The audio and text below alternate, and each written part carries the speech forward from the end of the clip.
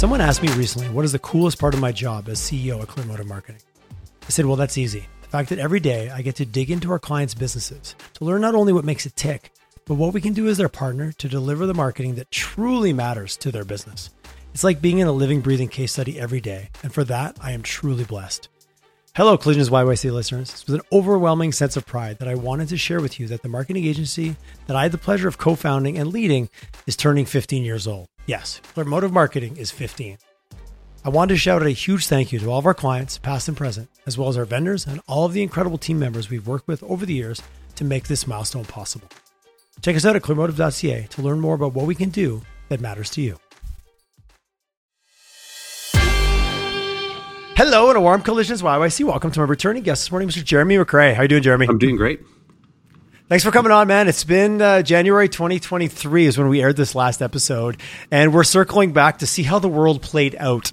You are that's a broad statement, Director of Energy Research at Raymond James, and you live and breathe in this world every day, and we're in Western Canada, so you're a popular guy who probably has opinions that people love to hear about, and you've been doing this for a long time. So thanks for coming on and sharing some of your time, energy, and expertise with us on the show. So what's going on? How are things in the world of energy right now? What's happening in your world? You know what? It's a good timing here. Energy and oil prices are hitting new highs here for the year. The market is coming back. There's lots of institutional interest in these names again, and it feels like the year is just getting started once again here. So it's pretty exciting times right now. I love it. I'm going to quote you here because I have the luxury of having it in front of me. I've been doing this for 20 years, and this is the most optimistic I've ever felt about this. We got to have less volatility, less financial leverage, focus on profitability, less on growth, and create good value. That was your statement back. I think it was like late December last year. That sounds like that has come true and continued to be true from the perspective of the last kind of 10 months, 11 months.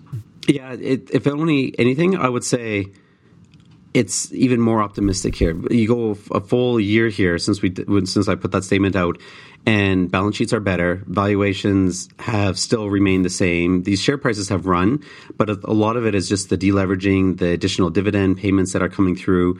And we typically do this executive management survey here every 6 months, and we just published it here this week. And one of the more optimistic things that you see in this report is when they say, what do you plan to do with free cash flow here and unexpected cash flow? And the response is, we plan to give out more dividends, more debt repayment, more buybacks, and very little increase in additional spending. And it just shows that the sector really is not what we are used to here that we've seen over the last 20 years, where these companies are focused on giving a lot of this excess cash flow back, and that is a big reason why we're seeing oil prices continue to move higher and higher here. And like I said, we're reaching new highs here again this year so far.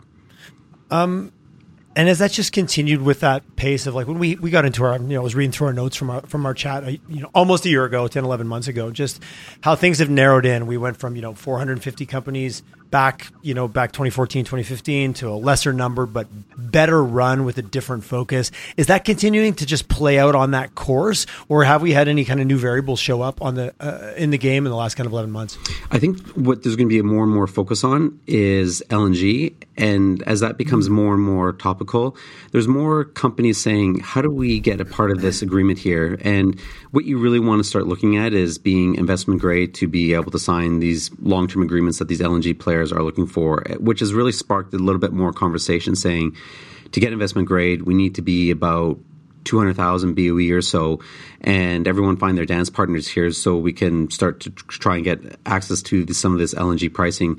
Here in Canada, you're typically looking at natural gas prices around $2.50 to $3.50, but you look at LNG pricing globally, you're in the $15, $20 MCF pricing range, which is a big difference here if you're able to actually get exports and take advantage of those higher pricing. That's a significant. So is that leading to just continuing more consolidation? Are you seeing like smaller or mid-sized players pooling and buying and acquiring to get up to that 200,000 BOE level? A lot of talk to get to there, and everyone's just trying to figure out how is the best way to do that we can still marry our quality acreage with somebody else who has quality acreage and ultimately come together. I'll go back to our executive survey here. One of the questions that we asked is how many companies are going to be sold or merged here in the next 6 months. And 93% of executives said that we expect 2 or more public companies to have sold or merged over the next 6 months. And it tells you that there's a lot more things going on behind the scenes than I think the public really probably realizes. And it's ultimately what you see with this consolidation is a better focus on more of the tier 1 locations. You'll probably have better access to debt capital markets, lower interest rates, probably preferential treatment for services, and the ability to handle probably inflationary pressures a lot better. So there's a lot of reasons to be bigger, and that's being recognized by a lot of the management team, which ultimately just leads to better profitability for investors. Interesting. Have you seen thoughts on or your perspective on some of the junior market, and which has been such a part of Western Canada, like you said, over the last 20 years, but that's shifted and really narrowed down. But there's still activity, and you still hear good stories. And, my wife worked at Spartan Delta. Obviously, that's a great story over the last couple of years. She's now at Logan, so a really fresh startup. So I'm kind of getting a window into that world and the kitchen table window that you get when you're chatting about the end of the day. So you hear some of those plays that are getting a lot of attention, but they're very different than the 200,000 plus BOE plays that you're talking about, and then the super majors and all the way up the chain. There's 2 things that's actually happening here in the Western Basin that is really, besides all the commodity price increase in that's really improving things here. And so the one is these new completion technologies that we're seeing take place in the Montney. So a lot of the companies that operate in Canada, their primary focus is the Montney formation. And if you look at the completion technologies that we're seeing, a lot of these companies are able to put in higher intensity fracs. They're able to capture multiple layers of the Montney at the same time versus with 1 well versus 2 wells that you would need before. And ultimately, you're just getting better returns on those individual wells. And that is opening up a lot more opportunity, and sometimes your tier 2, 3 locations now suddenly become tier 1 locations. And so not only do you have the Montney, but you also have this new drilling technology, basically essentially multilaterals, and we're starting to see some new designs in terms of how those can play and unlock a whole bunch of old economic resources here. And so if you think about what the multilateral is doing for the eastern area of Alberta, this is typically where you see a lot of heavy oil. It's where a lot of vertical wells were drilled back in the day.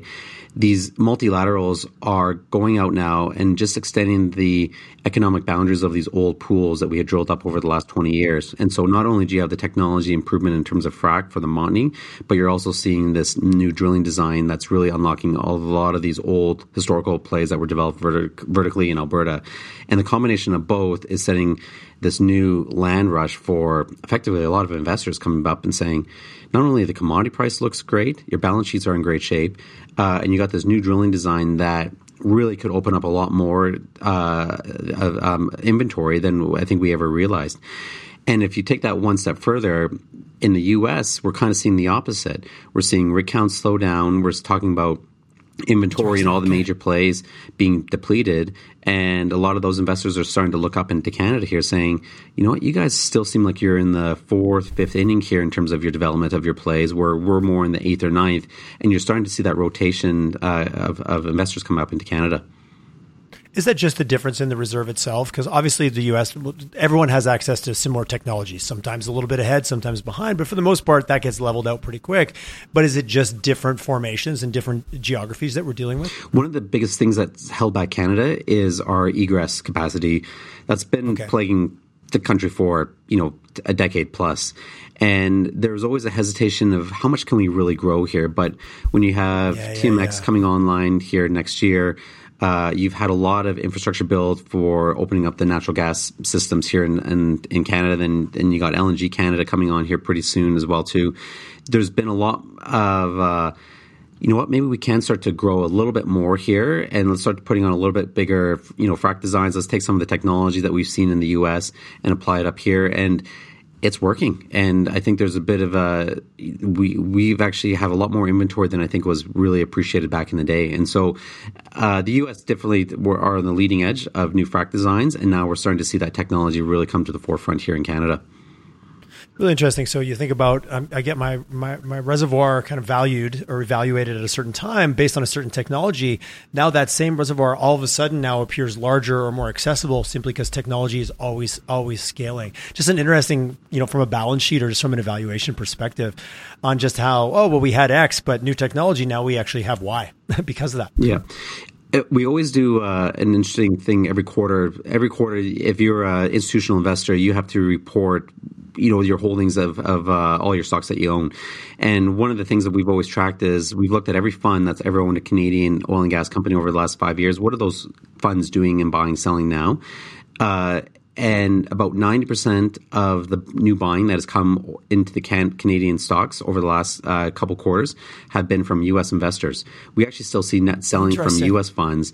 The rest is made up by international funds, but it's U.S. funds that are the majority of the buying. And the constant conversation that we have with these U.S. funds is inventory is being depleted. We think we're in the 8th or 9th inning down here in the U.S., and it looks like Canada still has plenty of more upside here, especially now that the egress issues are being resolved. That is I really appreciate you laying that dialogue out like that. Are you seeing, and we talked about this last time, there was a bit of an exodus from the space in terms of, persona non grata, in terms of we don't want to be seen investing in fossil fuels, just to be blunt about it. But you and I chatted about on our last call, like, well, yeah, but you can't deny some of the returns, and some people maybe either missed out or there was a significant fear of that because of some of those social pressures that led to some decisions that were very public and very put out there. Have you seen that shift, or what are your optics around those funds that you're talking about? I wish I had articulate some numbers, but you just feel that the pendulum has started to swing back a little bit here with the whole Russian-Ukraine crisis. And I think there's a bit more realization that instead of ESG, it's ESSG with the extra S now standing for security. And when you start to look at, what Canada's done here in terms of all the laws that we start to place and the net zero targets that we start to put in here, and there's still debate among a lot of this about how aggressive we want to be. But the goal is still the same here, where we still want to be net zero. And I think there is starting to be an understanding that, for the most part, this is actually okay. You look at the World Petroleum Congress going on right now here in Calgary, and you don't really see many protesters out there right now here either. Like, and a lot of the theme is about this renewable transition, and for the most part, everyone's kind of okay with it. Like, it's not this. It's not the protests that you would see with these other energy conferences that you would see worldwide. It's very tame here, and I think there's just an understanding that we need oil and gas. It will go away, but it's not going away tomorrow, and we still need to find a proper balance here. And I think there's a bit of more realization about that, and some real conversations that are happening now. Well, certainly this morning, right before our episode, I was like, you and I are joking. We booked this months ago, not thinking about that this was going on in Calgary at this time. So CBC this morning was all over the event, and the message coming out, I think it was one of the delegates from Saudi Aramco, was like, hey, yeah, we know we need to move to net zero. We know we need to continue decarbonization, but let's be realistic that this isn't happening tomorrow, and the world needs a high dense energy molecule well into the future. And that was the main storyline that they were running this morning, which a couple of years ago felt like that wouldn't have been the leading quote that they were putting out there on the news. So I did notice it. It caught my attention this morning for sure. It's funny, you see a lot of these organizations too, I'm maybe picking on the IEA, and they always have these charts. Every year they come out with their global, 25-year outlook, and it always just shows just the decline in oil demand that they expect here for the world. And it's always, we're at peak oil now. Next year is going to be peak oil. And that constantly gets revised up every single year if you go back to the last decade. And the problem that only really does is oil and gas companies see that same message here as well too, and the decline in how much they need to reinvest in the market doesn't quite match the decline that you'll see in demand. And so ultimately what you do is you start to see supply move down, but demand not move down nearly as quick, and that ultimately just leads to these higher prices. And then when you combine that with OPEC and Russia basically saying, you know what, we can actually control the price here now because we're not seeing this extra supply come on from the US or Canada or the other OECD countries. And that's what you saw with Saudi here, a few weeks ago, just saying, you know what, we're going to extend our 1 million barrel a day cut all the way to December now. It was supposed to be just a 1 month thing, but I think they're kind of having some bit of confidence saying, you know what, I don't think anybody's going to actually move to, you know, replenish what we are cutting back here, and we can actually now dictate. And that's why you've seen oil prices move up about 35% just in the last few months. So that's the danger that we're seeing, and ultimately this is just leading to more inflation, which just creates a whole bunch of other issues that we're talking about here. Well, some of the inflation numbers came out and they said, you know, oh, things have gone down, but gas did not. Like the price at the pump, and we're seeing such a driver for people in terms of their costs. And like, well, the, you know, grocery store was stable or went down, and they were trying to talk their way around the fact that that was the energy, the cost of energy was the main culprit. Hey, let's roll out our crystal ball a little bit here. You think about exactly the scenario you just talked about. We're not bringing on these alternative energy sources as fast as maybe we need to, or they're just not as efficient. I love the concept of how dense is your energy molecule and how much can you get out of it.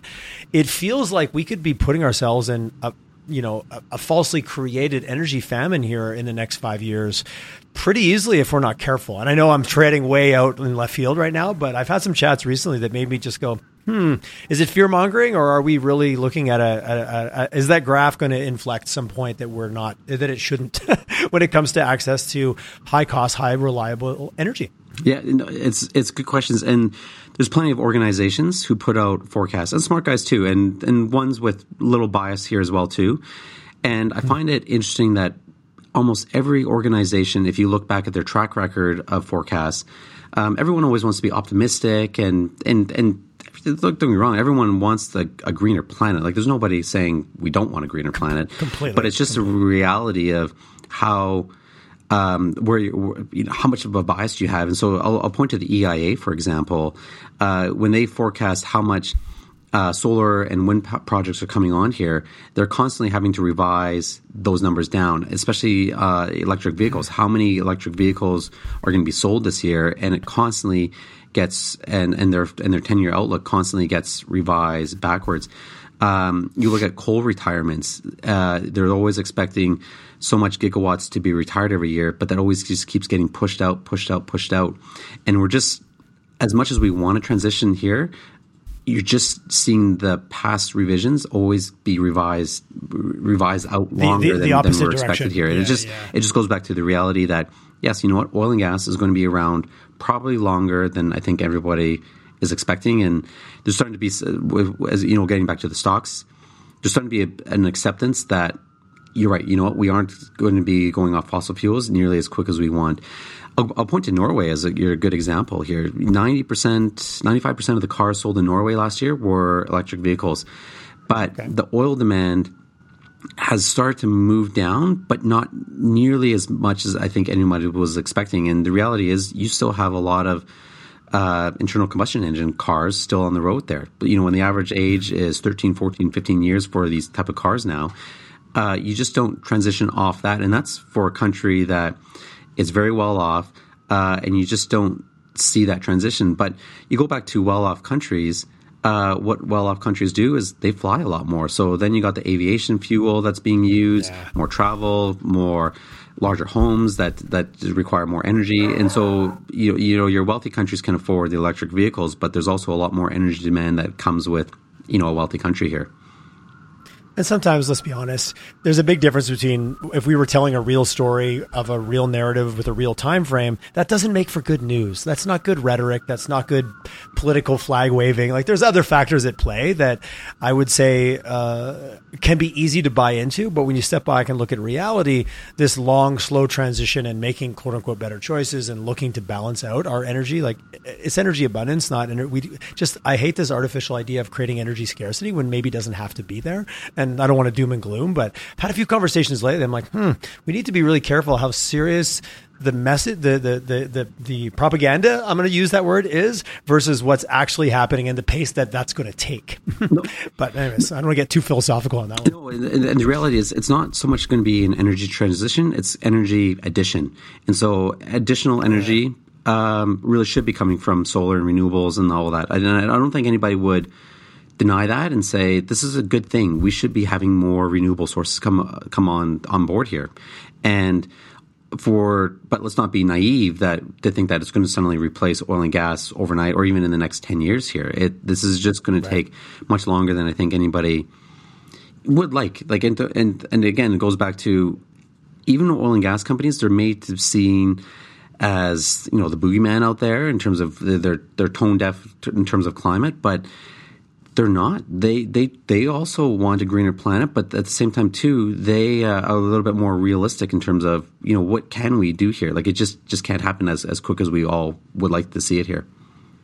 Well, and you see all the technologies you led to earlier that are taking reservoirs that maybe that have either run their course with the older technologies. This is also just companies being more efficient and better using their dollars, right, to get more bang for their buck out of their assets, which is good from an environmental perspective, but also really good from an investment perspective. Yeah, and that's what I mean. Like it's just you're starting to see more interest come back into oil and gas. There's a couple funds that we've talked to here, and this goes back to COVID, where post-COVID, right after. There's a lot of saying, we probably hit peak oil demand here. There's no point investing in oil and gas stocks anymore. And the reality is oil and gas has performed quite well since COVID, throughout 2021, 2022. And these funds have now started to come back into Canada, and you haven't talked to these funds for 5 years. And it suddenly is saying, oh, you're back. I thought you guys were completely out. And the conversation goes something along the lines of, if we have so many of our investors who hold our funds selling down our funds, not wanting to invest with us anymore, and they're going to another competitor because they are invested in oil and gas, we can't change the world if no one invests with us either. And there's also the reality that follow the money. Yeah, and so a lot of the it was kind of cool to hate oil and gas, and now there's a bit of a reality saying, we maybe do have to be in oil and gas, or at least some investments. For the TSX composite, energy is still 18% of the index. It's come up from 10% back at COVID, but it was as high as 30%. Quite a few years ago. But there is still some room, and it's still a major part of the index. If anybody wants to still. If you want to not be involved, that's some big misses that you could be potentially missing out on here. I really appreciate that perspective, and things do run their course and do have cycles. And it was very cool to hate on oil and gas. It was very trendy, or off trend to support it. What are you seeing kind of on the ground? I know you talk to companies and funds on a global scale. Let's bring it back to Calgary. We've got a pretty Western Canadian audience here on the show. What are you seeing in the market here? Are you seeing more plays, more juniors getting are we spinning up, or are we heading back down apart? You talked about to be competitive or to take advantage of these certain opportunities, you need to be bigger, but small grows to big and small merges in and small goes that way. Are you seeing more of a trend back to maybe not where we were before 10 years ago, but what's the ecosystem looking like there when it's what's the farm team look like for some of these bigger acquisitions down the road? Yeah, maybe we'll talk about the farm teams here. These are typically your smaller $500 million less companies. One of the big things that's really emerged was these multilateral drillings. Before, if you wanted to be competitive and have the most economic, you had to probably be in the Montney. But what we're finding with these multilateral wells, where you don't need to frack, you're just going after shallow, stacked heavy oil plays, even actually light oil pools here, is these wells only cost $1.5 million. Like you can raise a quick $10 million, typically, not really that difficult here, and go out and drill 5 wells, and ultimately you'll typically see payout on those wells at these commodity prices within 6 months. And then that just starts the whole program where you can recycle that's that pretty compelling. It's pretty compelling back of the napkin math right there. Yeah, and that's and then you can prove up a whole bunch of new resource. But the reality is most of that resource is not true exploration. You're just going and extending the old economic boundaries of these old vertical pools, which why it's very profitable is those typical pools already have roads and infrastructure and power and pipelines all attached. Like your full cycle nature, it really is taken care of here. Like this is half cycle nature, and this is what is really changing the profitability for the junior sector, and why the junior sector really is growing quite rapidly because of the profitability that your half cycle nature of the well economics is very profitable, but you don't have to spend all the additional money on building a bunch of infrastructure to support the process of that oil. So that's where the oil and gas sector for the juniors is really starting to pick up. But then you go to the Montney in terms of the bigger scale, the new completion designs that we're seeing with some of this new technology in terms of the rates that we're starting to see, like for Montney wells, we're probably seeing about a 15-20% improvement over, your initial production rates versus what we saw last year, which was also an improvement over 2021. Like your gains that you're still making year over year are impressive versus in the U.S., you're just not seeing that. Like it's actually probably deteriorating. And so that's why you're seeing this rotation of capital from, I want to say really everywhere in the world, like especially in the U.S. and even the international investors that are coming back to Canada. I think one of the biggest things that just in terms of the regulatory environment, and I don't want to, highlight too much, but, for the last decade, it seemed like every day you would wake up and there was an article in the Globe or national, like in the national media that would say, we got to get rid of oil and gas. We're going to put all these rules against them. We're not going to build any more pipelines. And it was just headline after headline after headline that just really detracts from saying, maybe I don't want to invest in Canadian oil and gas. But I think there's been finally an understanding between the government and the industry saying, let's work on net zero. And we'll be a little bit more lenient in terms of letting you guys we're not going to try and shut you down and make a big deal about it every single day, which is starting to allow guys to say, maybe these companies can be profitable here. So are you saying a little sense of reality has entered the conversation? Because you're right. You don't hear that because that doesn't make headlines, what you just explained.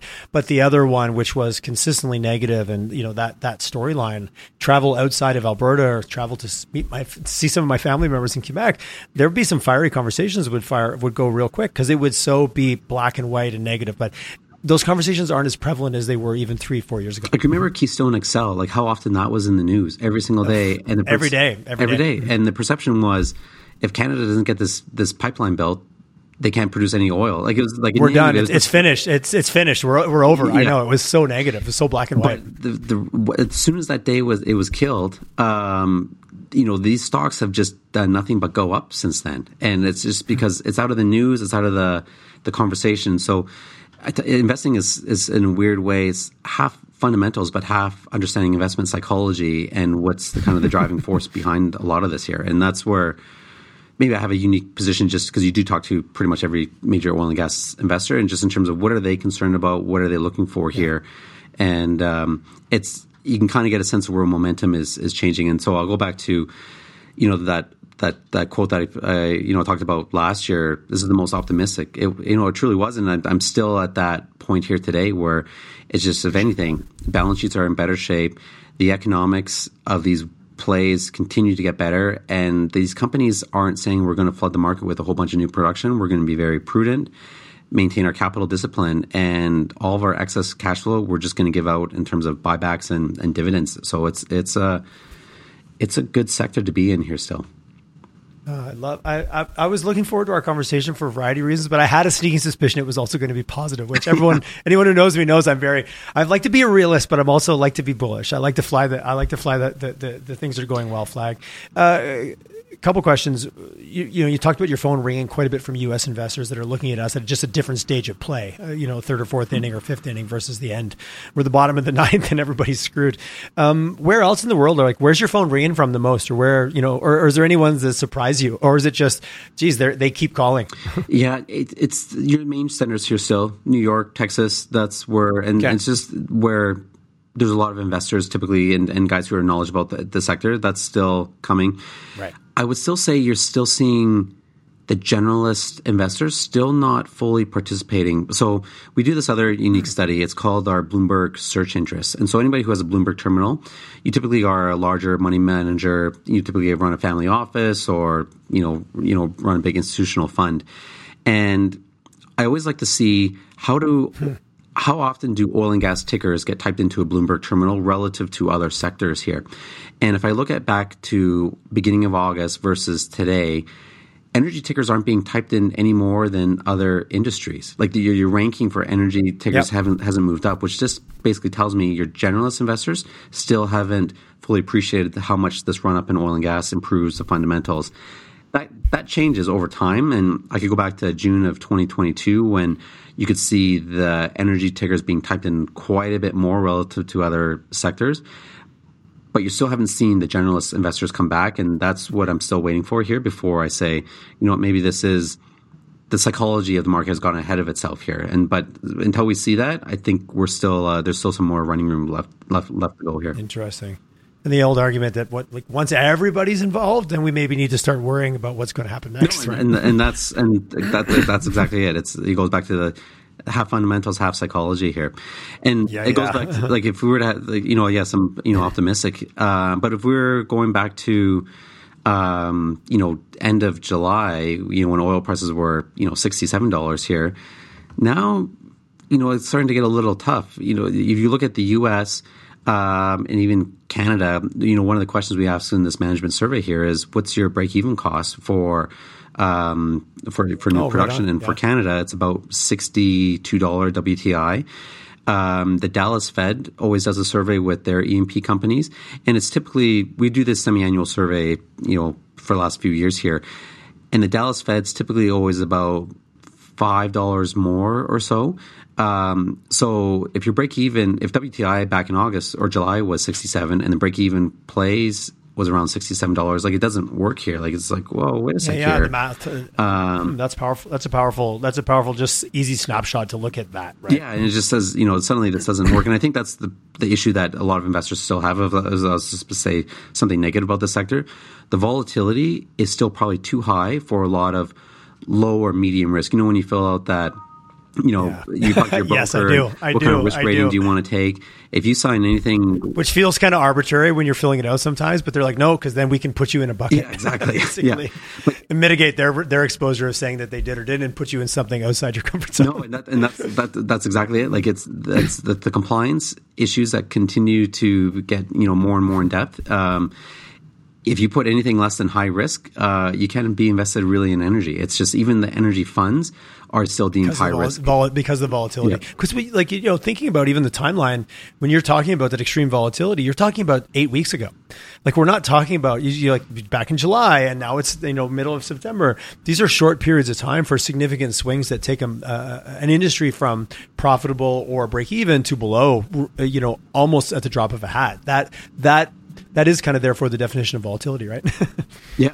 Well, and the problem is we've exported a lot of this volatility over to OPEC now. Just as companies have said, we're not going to increase our production here.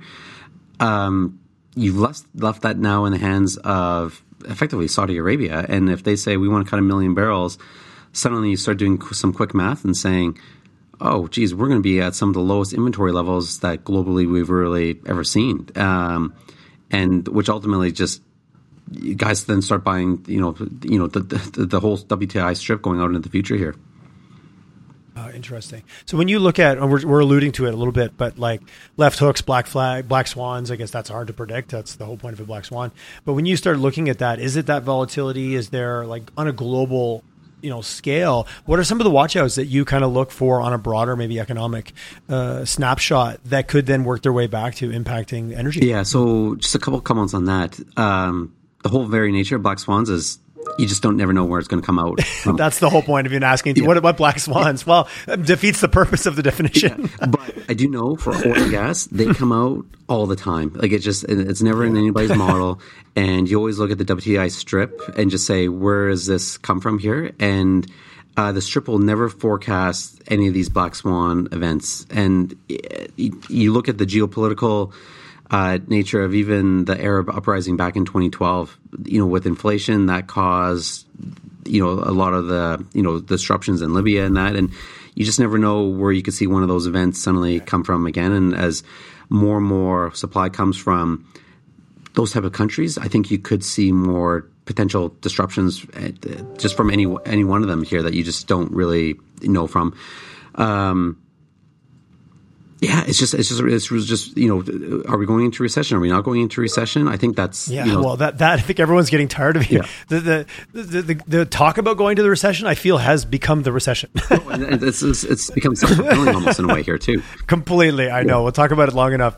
And like, that already happened. That time we were talking about it happening, it happened then. Like, but anyway, that's a bigger podcast for another, for another day. I would say though, like, the number 3 concerns that I hear from investors, recession is number 1. Do I really want to own oil and gas stocks heading into recession? And be like, well, that's been the number 1 concern for the last 18 months here. Are we? I don't know. I don't think anybody actually knows if we are going to or not here.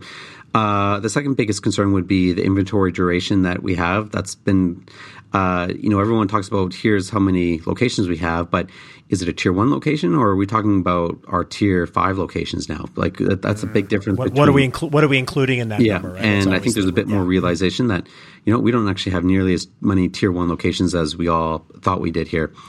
And then ultimately, just like the investor sentiment, do generalists have the desire to come back into this market here? Are they going to come ever back in? And, to be fair, the valuations in the oil and gas sector still continue to remain the most attractive out of any other industry, depending on a number of different evaluation metrics you want to use here. Free cash flow, cash flow multiples. But I think when do these multiples actually start to expand? And I think that's what you need, that broader generalist base to come in. And the question is, when do those generalists come in? And I think, for going back to, some of these other accounts that we've talked to, we have to start getting back involved in oil and gas because we're seeing our clients sell out of our funds because they want a fund that does invest in oil and gas. But that's a longer process for, I want to say, you're at home, you open your investment account and you realize, here's my performance versus the TSX. Why aren't we in? And it just takes a longer process for all this to happen here. That's interesting. You talk about even those evaluations. If you look back even 14, 15, where are we discounted, or do you have even a thought off the top of your head of like where like an intermediate oil and gas E&P would be valued from whatever formula, like just that enterprise valuation, to where it is now? Because I've heard lots of people say, "Hey, we're still it's still technically a deal if you want to look at historicals, or even just look at the different formulas you can get there." Yeah, I would say like back 5 years ago, even maybe even a little bit more. Like back 10 years ago, we would have been all trading around, 8-9 times cash flow EV to EBITDA multiples. 5 years ago, that would have gone down to 5 times multiple, and today we're closer probably to 3.5. So interesting. Okay, just a steady decline. Steady decline. Over that 10-year period. Where I actually find it more interesting, though, and there's a interesting video that we kind of put together here just on my Twitter page, but it shows the bifurcation of premium multiples versus inexpensive multiples. So, good quality names, these are your royalty names that typically trade at big premiums, or your big, Montney names that have a lot of inventory.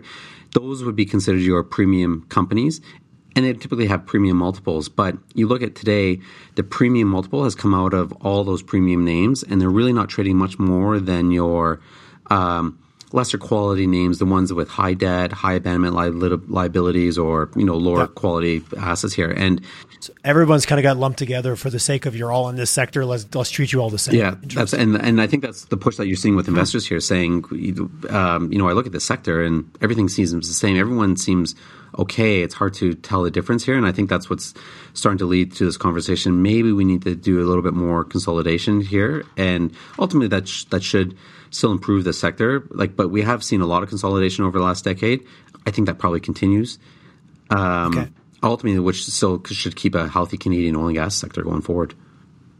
I'm watching the video right now I'm on your LinkedIn, and it's kind of showing that I love the graph. The little bit of movement as a marketer, just gets your attention right away. It's well done that way.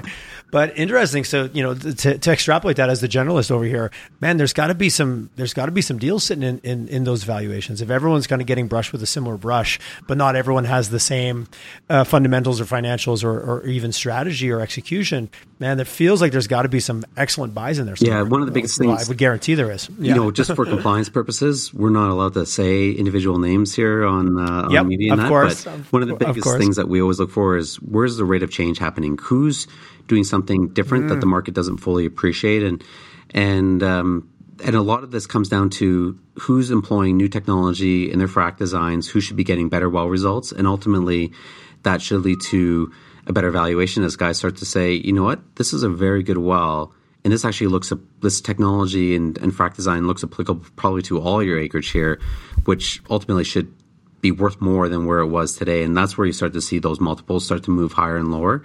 But it just needs to be, it's just, step by step. One, you got to know that they're going to do the frac change, and then you got to know that see the well result. And ultimately you have to probably see a few more follow up with wells, but every time they do that, you start to see that multiple move them up, and it's happening, but slowly but surely. And that's where you kind of look for, where are the companies who are going to have the biggest multiple expansions here every year.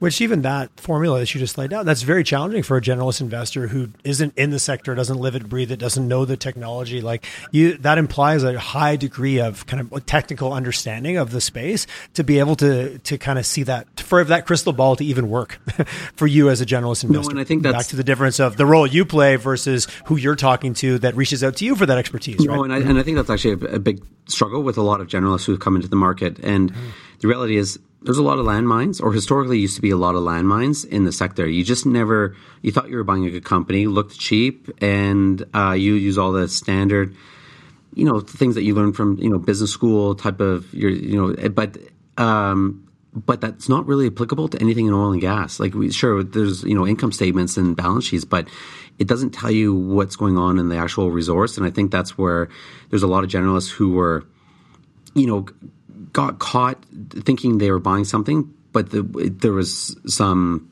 I want to say like rot is a bad word, but there's something bad underneath that really allowed the company to go bankrupt. And if you don't have the filter or the knowledge to be able to see that, you're using, like you said, you're looking balance sheets and you're looking at kind of the standard approach, but you're missing the actual thing that could make it good or bad. Yeah, and so I think that's still one of the biggest hurdles to get the generalists back, is they just need to have some confidence that there isn't landmines. But if one of the biggest things is, if you don't have any debt, you can't go bankrupt, and ultimately the cycle will change, which will probably overcome any bad wells or anything that you have here. But the debt has always been. Well, you can withstand the blow if you're financially solid. That's right, and I think that's the biggest change here in the sector.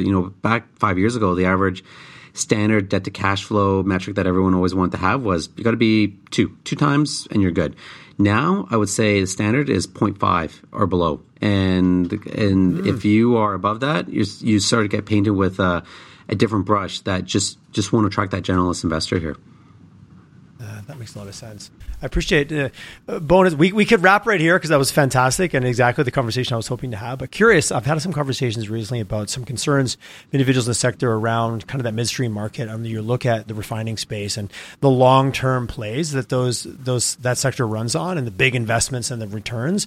And now I've heard some individuals express some concern of, like, as refining capacity starts to potentially drop, as maybe some of those companies don't invest in big overhauls and maintenance cycles that take 20 years to pay back, that we could have a real bottleneck kind of created from that perspective. Any thoughts on that? And maybe we're going way out in left field. That's why I saved this for the end. I was curious kind of your perspective around, if you look at all the different tiers, knowing you're very boots on the ground in terms of the companies you deal with. I think what you've seen is some of the refinery margins really have exploded. And I'll point to, diesel fuel prices here just in the last few months have really exploded and been quite a bit more expensive than just your regular gasoline prices here. And it's just because you don't have the refinery complexes to supply that, and ultimately you're going to have to just import more of that product overseas, which just ultimately just adds more cost to the overall basin. But it goes back to, as we see more and more rhetoric saying we're moving off fossil fuels here, no need to invest in a 40-year project. Are we really going to have oil and gas 40 years from now? Well, if we're not, because the IEA and all these other organizations saying, hey, we're not, I'm not going to invest, which ultimately leads to that destruction of that reinvestment, especially into the long-term projects. Just even going with the oil sands, those are 40-year projects up there. And when was the last time you saw a greenfield project being announced? Like, you just don't anymore. You don't. Well, I've seen some statistics of how many years it's in Canada since we've announced a major project like that on any scale, whether it be energy or otherwise. But that's another conversation. So, talking about earlier about smaller, lighter, 1.5 million, get your payback in 6 months. You've got that cycle shortening and becoming the faster ability to bring stuff on. But if I've got nowhere to send it, not even how to get it there, but to know where to get it to from a refinement perspective, oh man, we just move the bottlenecks around the board. That's true, kind of thing.